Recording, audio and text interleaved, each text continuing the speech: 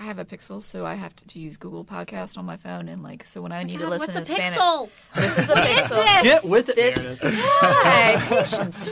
This is a Pixel. It's a type of phone. It's the Google-based phone, and so it's in all the googly stuff. And googly is how you say Google in Spanish, and it's more fun. So that's what we do. I was going to ask that, so I'm glad you covered it. That was another lingo. I'm not No. That's yes, it is, but it's from Colombia. I had a friend who I just actually got to connect at a conference with who taught me in 203, and she always referred to Google as Tio Google, Uncle Google. So when she didn't have an answer, she'd be like, "Oh, talk to Tio Google."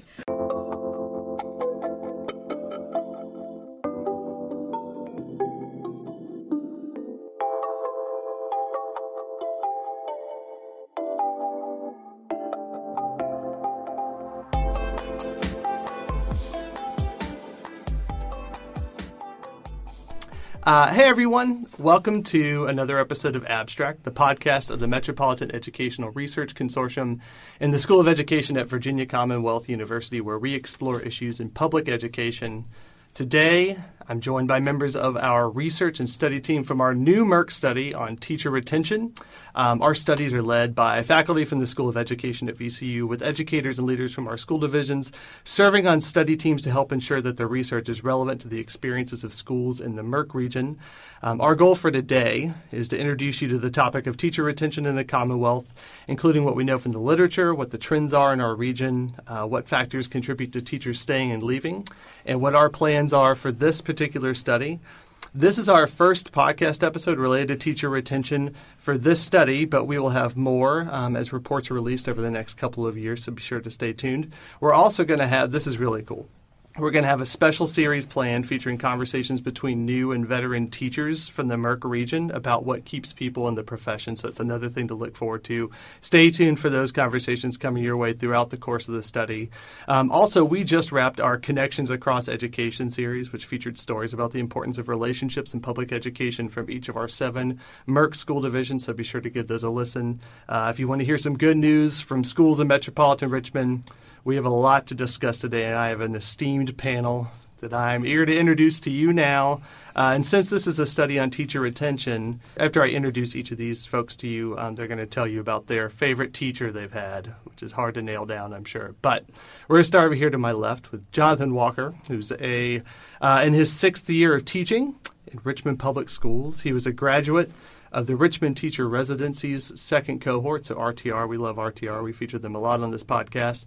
Jonathan has a BS from Longwood University, a master's in teaching from VCU, and he's currently studying school leadership and policy studies at the University of Richmond. He just took a 4-hour test this morning related to that program. He's serving as a teacher, department chair, and an administrative intern at Bedford Middle School. He somehow had time to join us for a podcast. John, tell us about your favorite teacher. My favorite teacher, her name is Rhonda Clopton at Clover Hill High School. She was my AP literature teacher my senior year. The reason why she's my favorite, and I still stay in touch with her when I see her around the neighborhood, and just emailing her about being a teacher and how she's inspired me. But she was the first teacher to make being smart cool. She was the one that said it's okay to be intelligent and to, be proud of being intelligent. So shout out to Miss Clopton. Is she still there? She is still there. Coaching field hockey, killing it. She might be listening. She might be. We'll make sure she is. We'll send this her way. Okay. Awesome. To his left, I've got LaRon Scott. LaRon is an assistant professor of special education in the School of Education at VCU. He teaches in the Special Education Doctoral and Master's Degree program and designs online and face-to-face programs and courses in special education. He's a former middle school instructional assistant, high school special education teacher, department chair, and central office administrator. Currently, he researches recruitment and retention plans of culturally diverse special education teachers. He has developed collaborative partnerships with school division leaders in Virginia, which is based partially on recruiting and retaining culturally diverse special education teachers. His research efforts have led to receiving over $1.7 million in state and federal grant awards for his research and partnership efforts. So which teacher in your lifetime has set that course for LaRon Scott? So I would have to say it's Miss Green, who was my 6th grade math teacher. And Miss Green was someone, up until that point, I was not a major fan of math. And she made math cool. She made me love math. She made me appreciate her style of instruction, made me appreciate the idea that math does not have to be, up until that point, what I thought it was. So shout out to Miss Green. Miss Green, hope you're listening. We've got Meredith Parker. Meredith serves as the Director of Human Resources for Powhatan County Public Schools. She drove 45 minutes to get here today, so we're glad she's here. Prior to coming to Powhatan in July 2018, Meredith has served as a middle school math and reading teacher, an administrative intern, assistant principal, associate principal, and human resource specialist with Henrico County Public Schools. You've done everything in Henrico County. She is a graduate of Emory and Henry College, where she earned her BA, and Virginia Commonwealth University, where she earned her MED and PhD. Passionate about teacher retention research, Meredith's dissertation title is Retention of Novice Middle School Teachers and Examination of Factors that affect their decisions to remain, which is, I'm sure, available online if anybody wants to read it. Oh, and you can purchase it. I did receive 2 years ago a check for my portion. It was $32.68. And that, I did cash it, but I have a picture of it, and that's the one. Only one person in the United States has purchased it, but it was, I'm sure, a really good read for that person. That's exciting. Can I borrow $32.68? Anytime. Okay, anytime. Great. Who was your favorite teacher?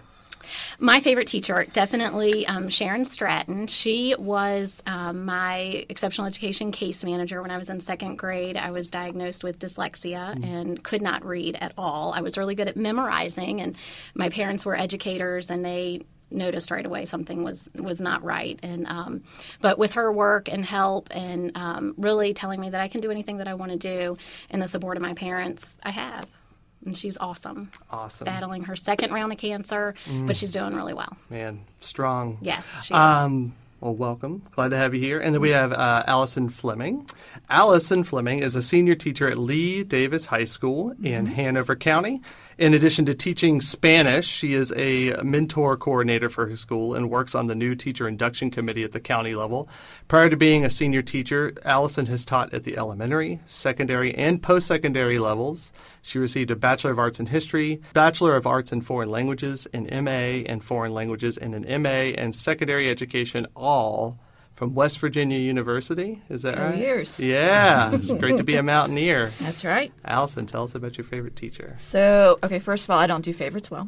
Understand. My favorite teacher is probably going to have to be Barbara Scott, because God bless her soul. She had me for 3 years for 10th grade honors English, AP Lit, AP Composition, and 2 years in newspaper. And just like you said, your most profound person was somebody who helped you with your dyslexia. Barbara Scott helped me to untangle the chaos that was in my brain to communicate in a fashion that the rest of the world could understand. And for that, I'm eternally grateful. Awesome.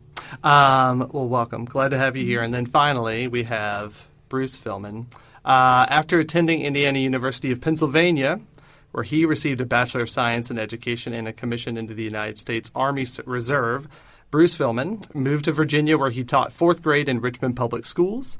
Upon completing his second year of teaching, he was deployed to the Middle East in support of Operation Iraqi Freedom. Returning from deployment, he joined Chesterfield County Public Schools as a teacher at Bon Air Elementary School. He then earned his Master of Education degree in Educational Leadership from Virginia Commonwealth University. He was appointed the assistant principal at Swift Creek Elementary School in 2011, and shortly thereafter began working on a doctoral degree in educational leadership at VCU. Bruce, who's your favorite teacher? Yeah, thank you.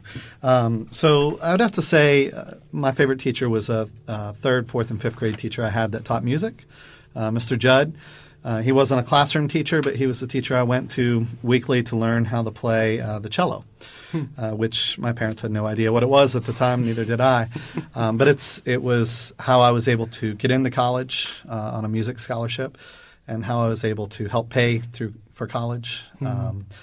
I was one of the first in my family to go through college, so it was interesting navigating how you fund all of that and pay for that, and then do the business of college.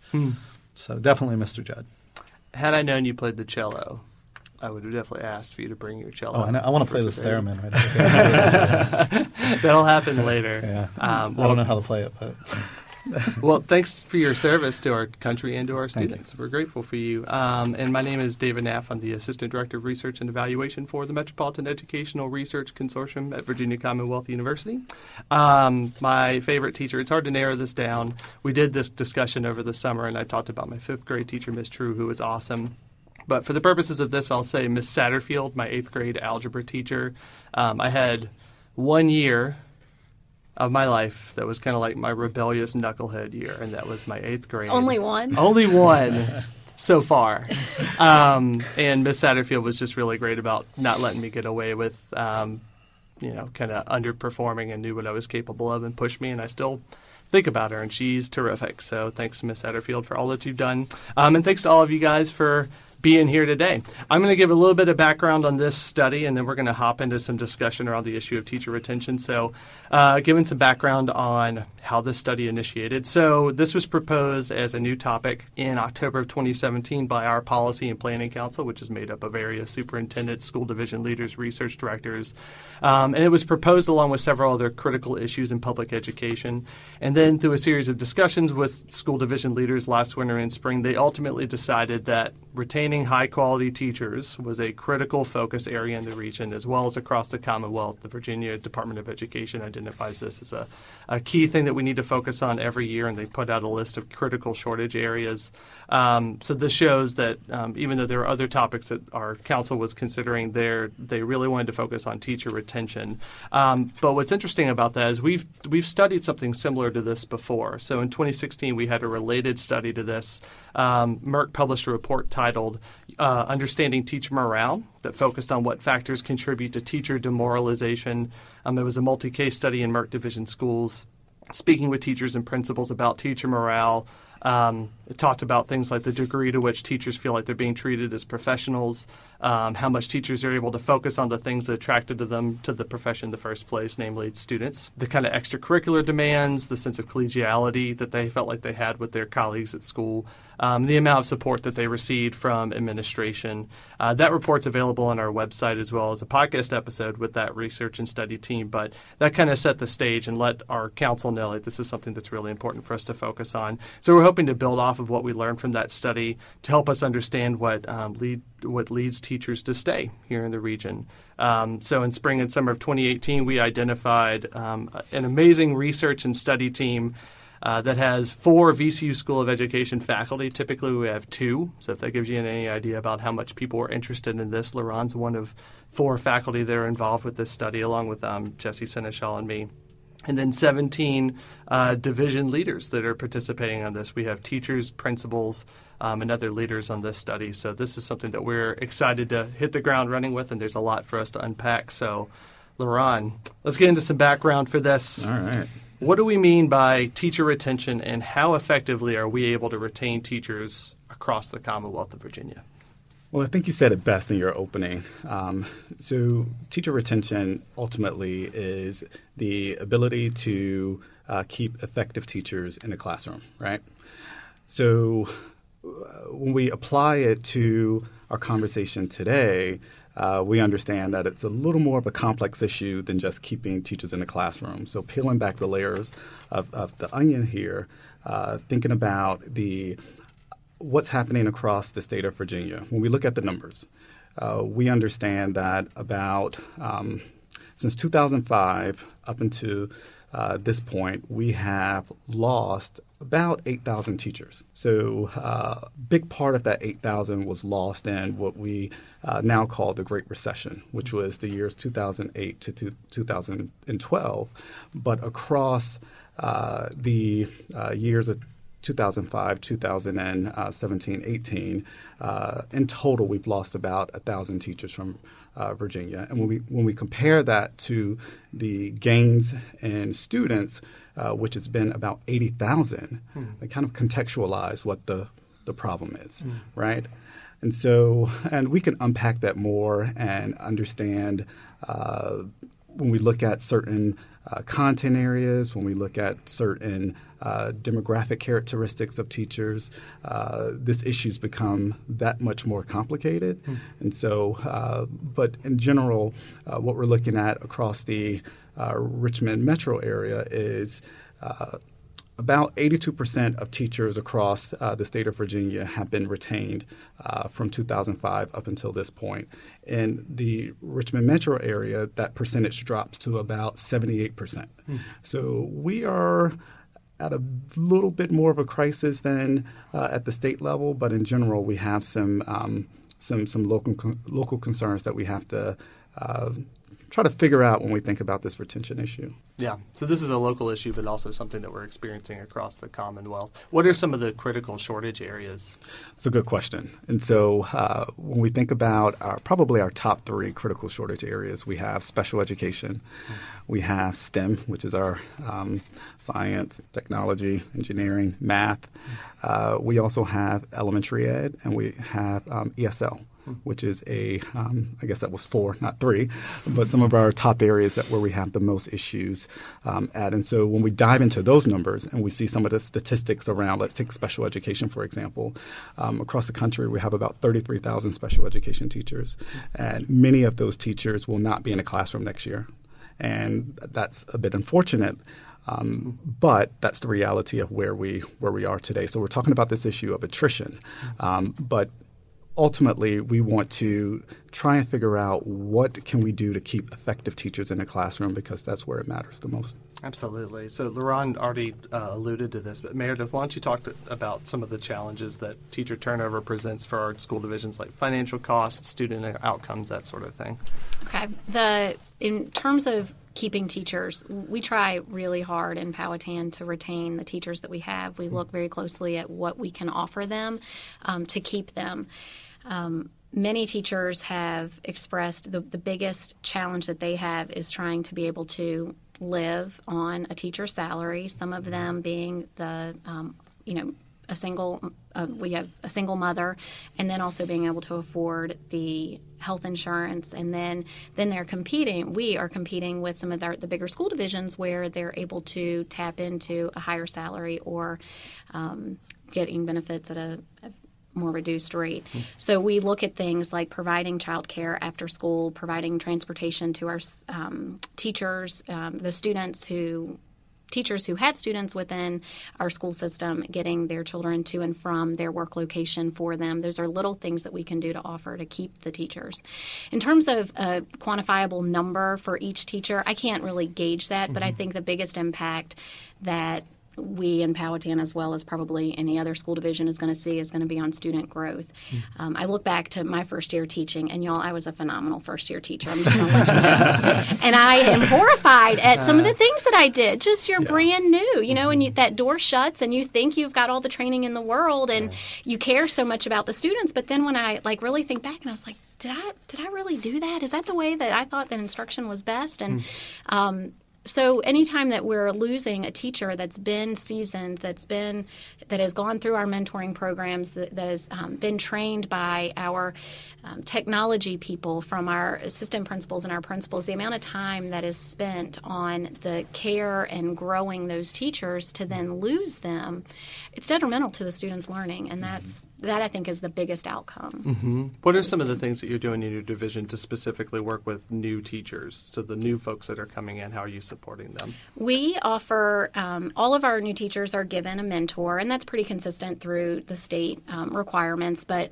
in Powhatan, we hold ABCs of PCPS, which are basically monthly institutes all throughout the year, starting in August with our opening one, where we invite the teachers. We rent this big limo bus with James Limousine and do a tour of Powhatan, and we have donuts from Sweet Shop Cafe, which have really amazing donuts. And so we try to really we roll out the red carpet and just make them believe that this is the best, and I believe that it is. And so they get a tour of our school division, and they get to see our town, and We stop by the courts building where the sheriff comes out and says hello. I mean, all of the little, like, think about Mayberry in your head, and we roll it out and we do it. And it's great because we do steal a lot of teachers from some of the larger school divisions that are looking for something a little bit different. And but the ABCs of PCPS, each month we offer training at the beginning, and it's related to the life cycle of a teacher. So we've got,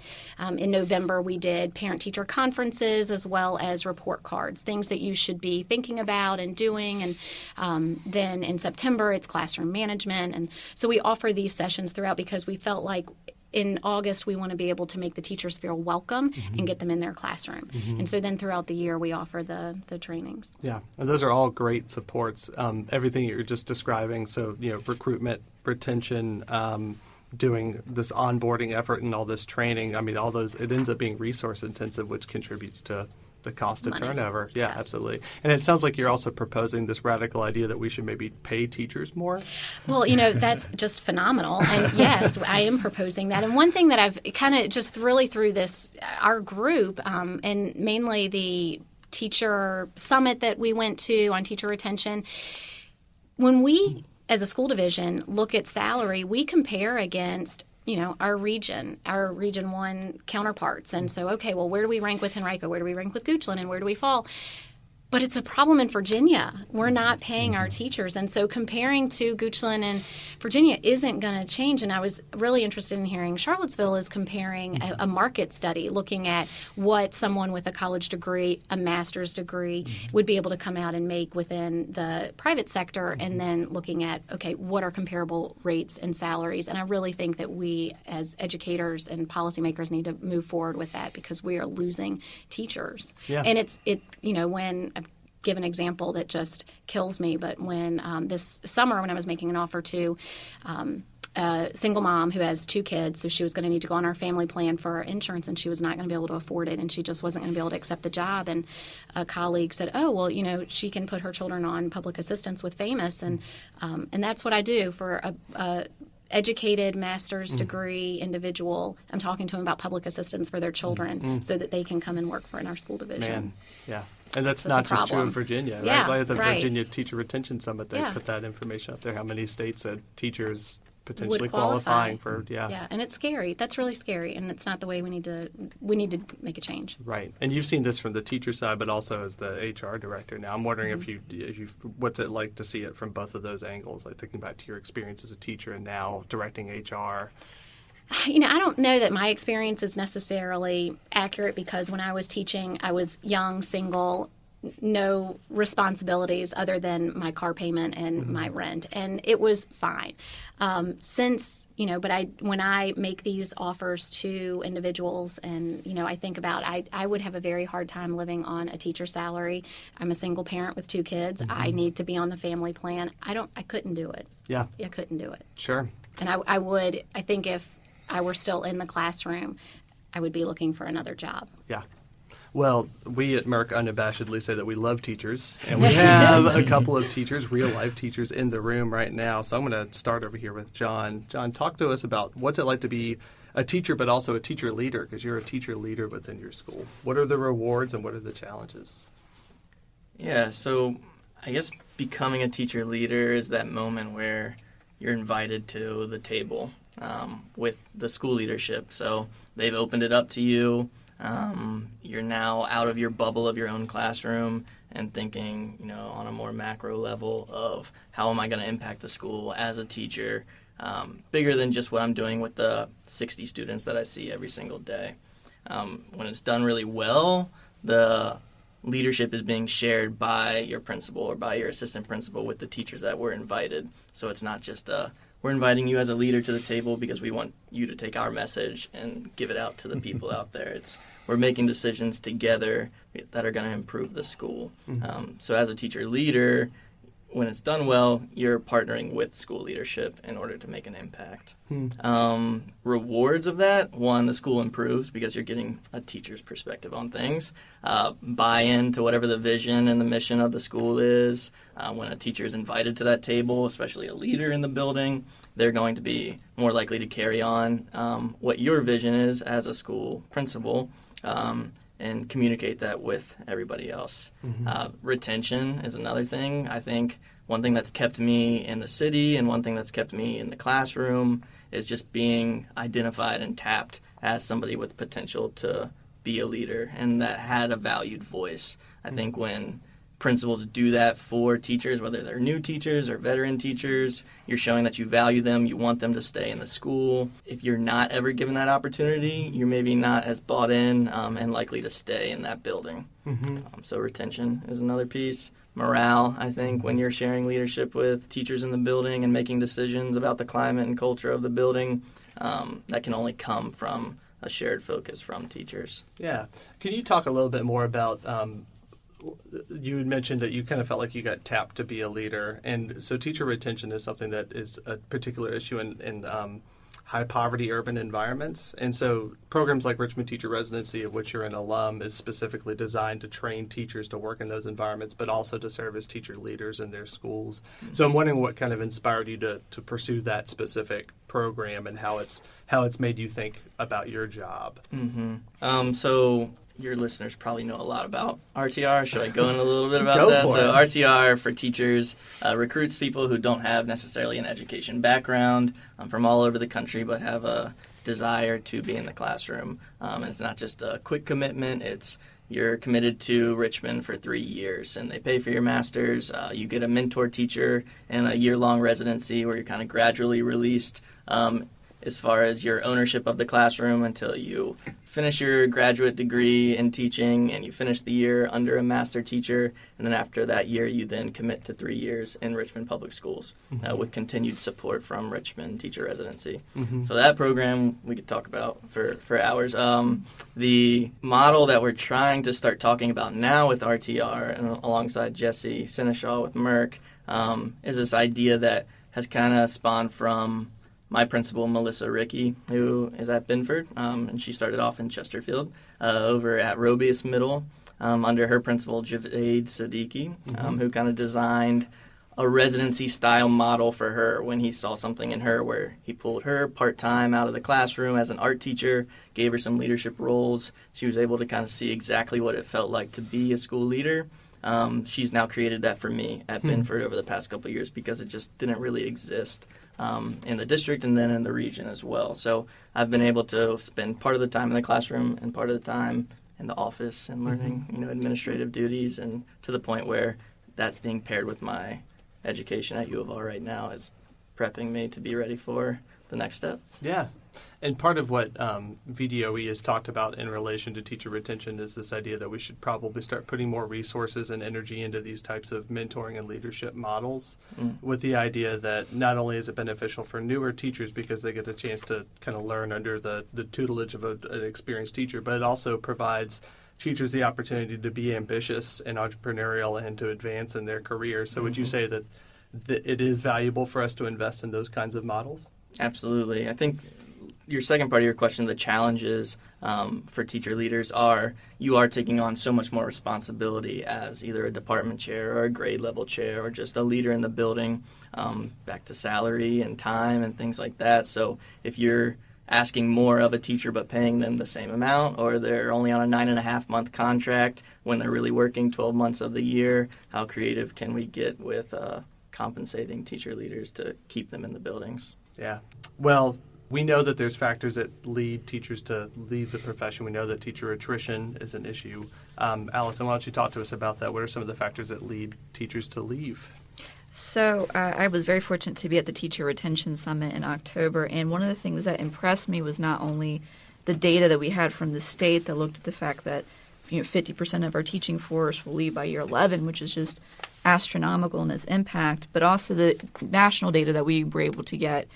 And, the biggest factors being dissatisfaction with the job, whether that's lack of support for new teachers, lack of admin support, or just the very challenging context in which one teaches, teachers leaving for family or personal reasons, retirement, which we all hope we get to. Let's be honest, right? Those choosing to pursue a different career for a challenge or a different perspective, and those who are leaving for financial reasons. And, in my work with teachers and having been around, I feel at least for my district, the national data mirrors what we see. And I have known teachers, like qualitative data speaking, who have left the profession for family reasons. They're pulled in too many directions, and they have to make a tough choice. It's their calling, but they have to take care of their family first. I do know teachers who retired, so there's hope for us. And, I've known teachers who decided to go to law school or to pursue other careers that brought them a sense of satisfaction maybe in a different regard. And there are those who are they're frustrated. They're frustrated with the national conversation. They're frustrated with various facets, and they choose to try to do something different. Mm-hmm. Yeah, I think you did a good job there of parsing out some of the ways where it's challenging to really understand how many teachers leave, because you have people who retire, and then you have people that transition to other roles within their divisions, and then you have people who maybe shift divisions. So this is talking about people who actually leave the profession entirely. These are the exiters. Yeah.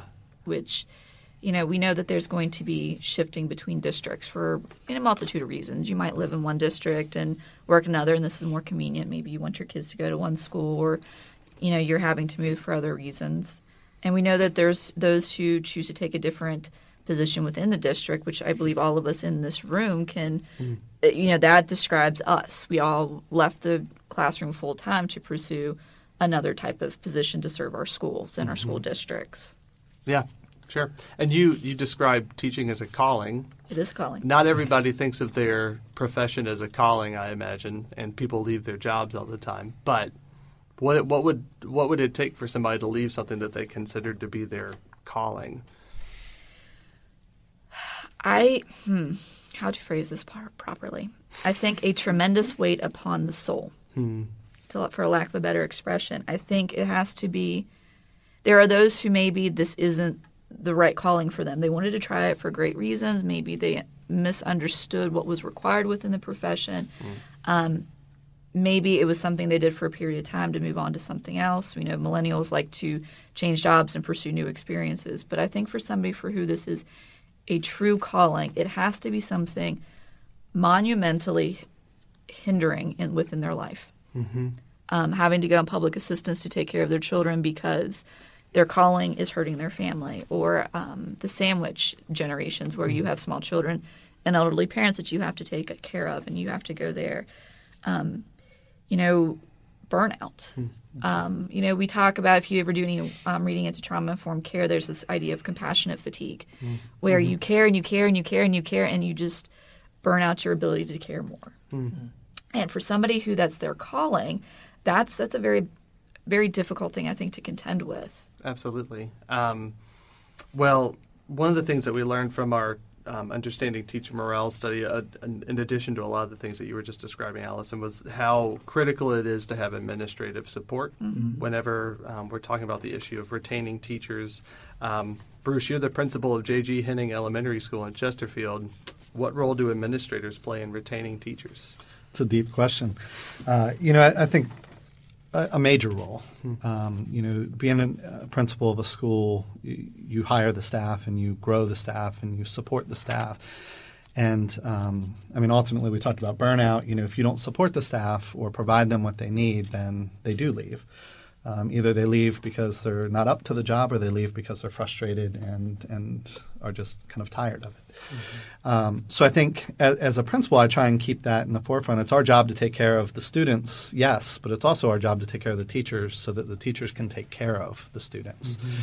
I tell my teachers all the time that you have to believe what I'm saying. I can't tell you what to do, how to act, because ultimately when that door closes, you're going to teach the way that you believe is right. And so my job as an administrator is to support those teachers, whether it be first-year teachers or 30-year teachers, in developing that toolbox so that they're not burning out, so that they do feel supported. We've done some very creative things. We have an instructional coach on staff that we've used our Title I funding for that meets with new teachers to the building, not just new teachers, but new teachers monthly as a whole, and then weekly, if not more, with some teachers. Often I find I try and do exit interviews with our teachers that leave on why, what was the cause behind this. And if it's not for a promotion or for a higher paying job or to take care of a child that they've had now, they're going to be a stay-at-home mom or something like that. It usually is due to a lack of or a sense of frustration or a lack of a skill, and that which results in frustration. Mm-hmm. And I think as an administrator, it's up to us to grow the teachers and support them. And not tell them what to do, but help them figure out how to do it, and how to reach those children, and how to, be as we all started, this conversation with our favorite teacher, and what that meant. I see my job is trying to give the children of my building that favorite teacher, and allow that teacher to have the latitude to become that teacher. I don't think many people get into this profession not wanting to make a difference. That's why we do this. So as I look at teacher retention and the administrator's role, our job is to remove those barriers and to build them up and support the teachers so that our kids can soar. Yeah. I've said this before on this podcast. I've never been an administrator, but I've worked with plenty of them.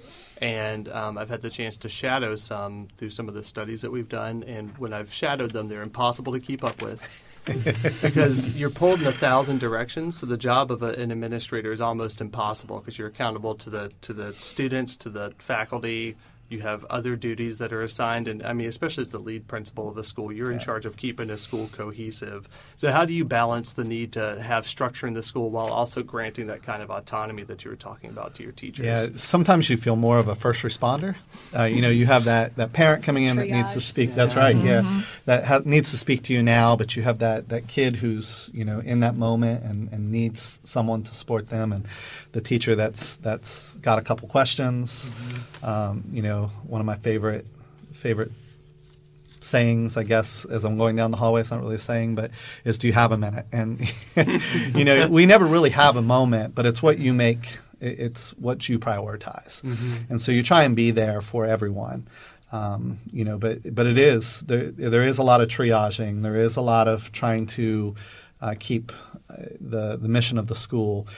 We've done a lot of work of defining the mission of the school and defining what our values are so that we can guide those conversations for that. If a parent's coming to you and demanding to speak to you now, it is important, that to them that's very important. But I think it's also important that they realize that when you're spending that time with them during the school day, that you're not out in the building supporting the students and teachers as well.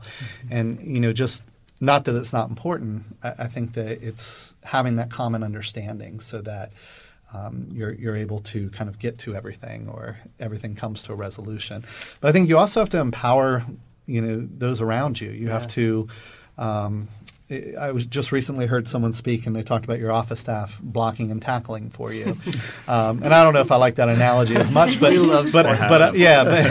but I do think when you support that teacher and that teacher understands the vision and mission of the school, that takes some of that off of you because you're all speaking the same language. You're all heading in the same direction, and so that mitigates some of that need sometimes. And so I think sharing that authority or that power helps in that. That's challenging, though, because not everyone's going to make the same decision you do. So you have to, again, be able to kind of wrap around and support and have those conversations and mentor and really be clear and concise in your message and vision and mission for the school. Yeah. Well, from now on, when I email you, I'm going to put in the subject line, do you have a minute? I appreciate that. Because I know you don't. So there's a lot of directions that we could take with this study. There's a lot to explore. We've been talking about this a lot over the last semester as a research and study team about what our plan is.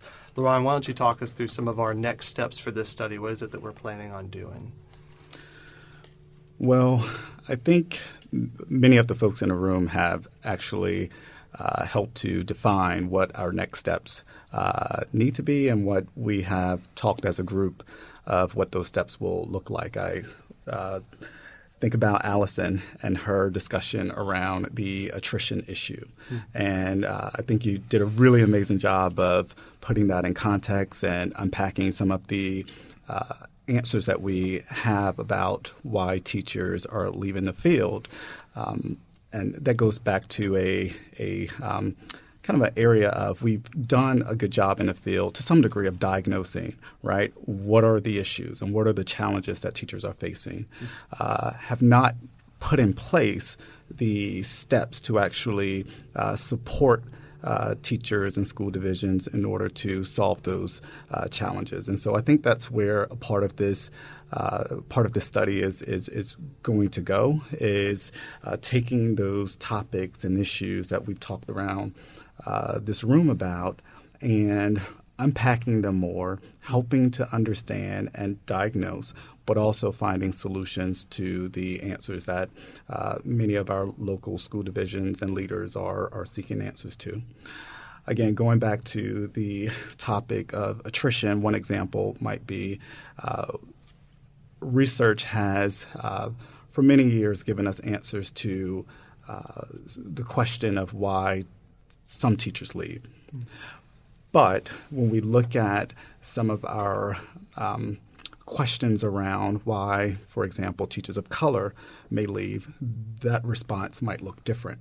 And so we have not yet unpacked those types of concerns. When we look at certain fields like special education and ESL and some of our other high needs areas, and understanding the job responsibilities and understanding how those responsibilities lead to either teachers staying in the classroom or, again, leaving the classroom, those things we still have to unpack. When we look at early career teachers, for example, which is an area that I believe this Merck study will help to cover, understanding the issues that early career teachers face and how can we do a better job of retaining them, because we obviously know without our early career teachers that you won't get to retirement.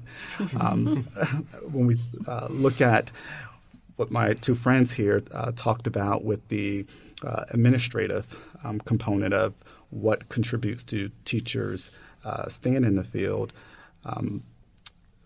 I believe the Merck study will help to some degree, answer that question from the administrative perspective.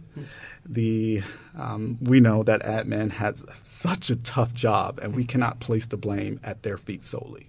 It's a much more complicated issue than that. And so being able to understand that better and hopefully find solutions to some of these challenges that we're facing in the school divisions and perhaps to some degree across the state and nation, I think is going to be helpful.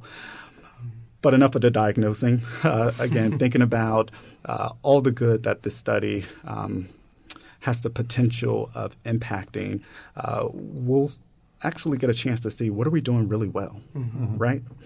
So Meredith, you talked about some really great programs that Powhatan has underway, and we know about some really great programs locally that some of our school divisions are employing. So perhaps doing some evaluation of those programs to understand the good that they're doing.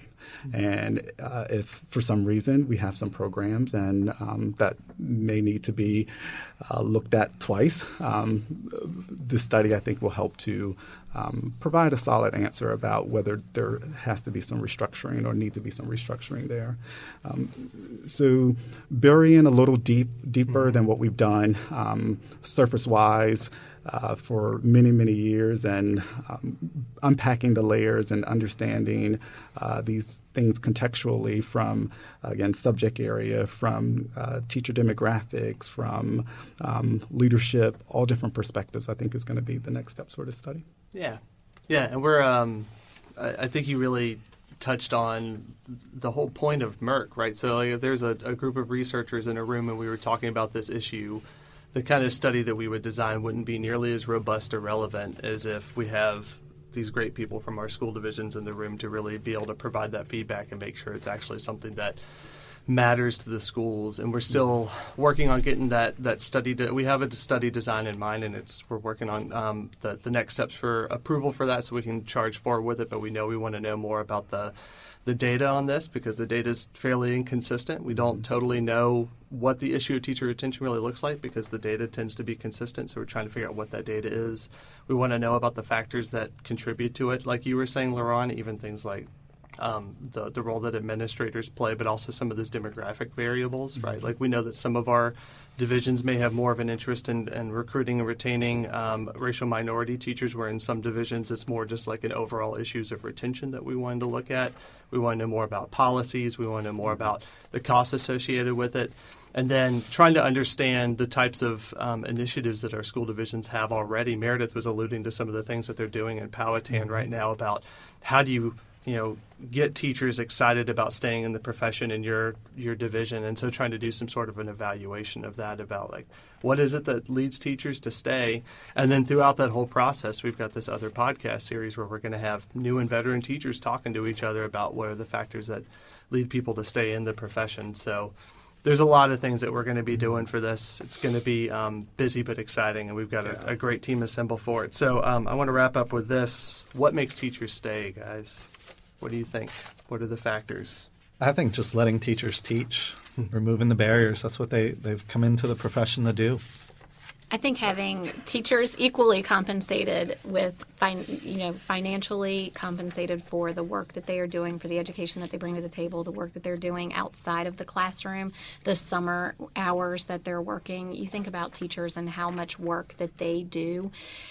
It doesn't even compare to a 40-hour work week. It just doesn't. And so looking at ways that we can make that more equitable. And then also John and Bruce really talked a lot about the administrative support, and that's huge. And I loved the story that you gave, because anytime administrators within the building can grow their own, that's huge, because you've already put that investment, and then you've already trained to kind of know the way that it should be done within the school division, and it's the perfect opportunity. So that's more opportunities like that.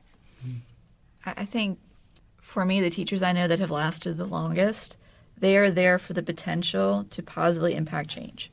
And whether they're doing that by being in a classroom, or whether they do that in teacher leadership that's not admin track, which is kind of my thing, and seeing how much their efforts have gone to positively impact the community or the school system, which then serves a bigger crowd. It in addition to feeling valued, it makes you feel like it's time well spent, that that deep sense of accomplishment.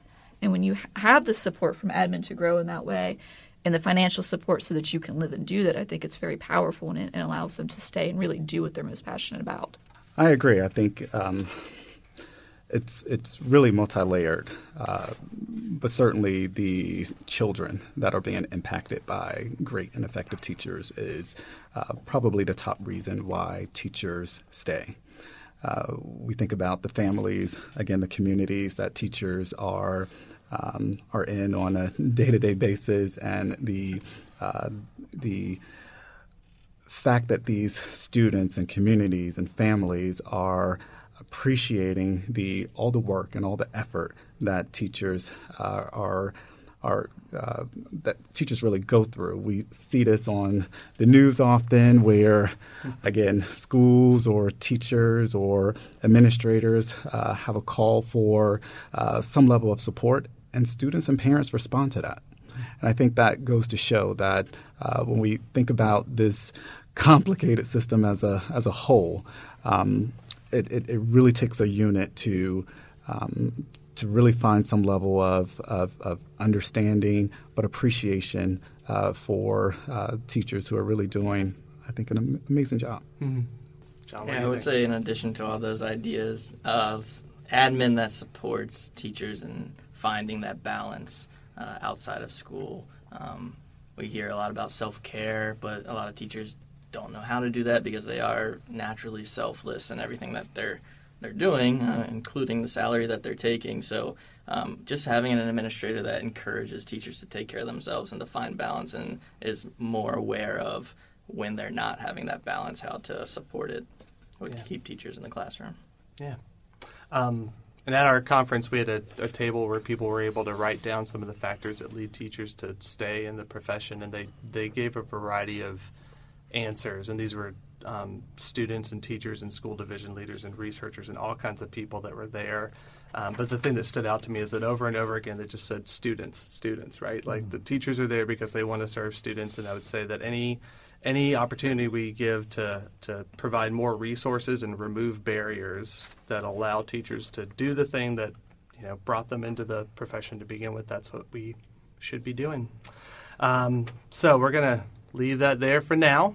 But if you're interested in this topic, you could stay up to date on the progress of this MERC study by visiting our website at merc.soe.vcu.edu/projects. That's merc.soe.vcu.edu/projects. And clicking on Teacher Retention, there you'll find information about this study, including background information, our timeline, and a list of our research and study team members. Continue to check back on that page for study updates, including resources, reports, and future podcast episodes. If you enjoyed what you heard today, we hope that you'll share this episode with anyone you believe could benefit from joining our conversation. We're eager to bring them to the table with us. You could access Abstract on the MERC website as well as on SoundCloud, iTunes, and Stitcher. We hope that you'll subscribe and leave some feedback on any of these platforms. You could also sign up for our email listserv on our website and follow us on Facebook and Twitter to stay up to date on all things MERC.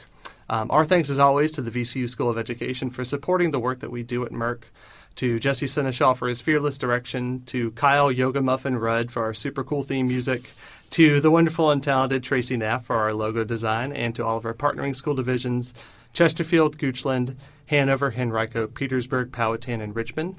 Our thanks to Jonathan Walker, LaRon Scott, Meredith Parker, Allison Fleming, and Bruce Philman for their hard work on this study and for joining our conversation today. And of course, thanks to all the teachers, researchers, students, parents, school leaders, policymakers, and other stakeholders in public education, including you, for joining our conversation today. We hope that we will continue to find ways to help teachers stay. My name is David Naff, and this has been another episode of Abstract, the podcast of the Metropolitan Educational Research Consortium at Virginia Commonwealth University, where we explore issues in public education. Let's talk again soon.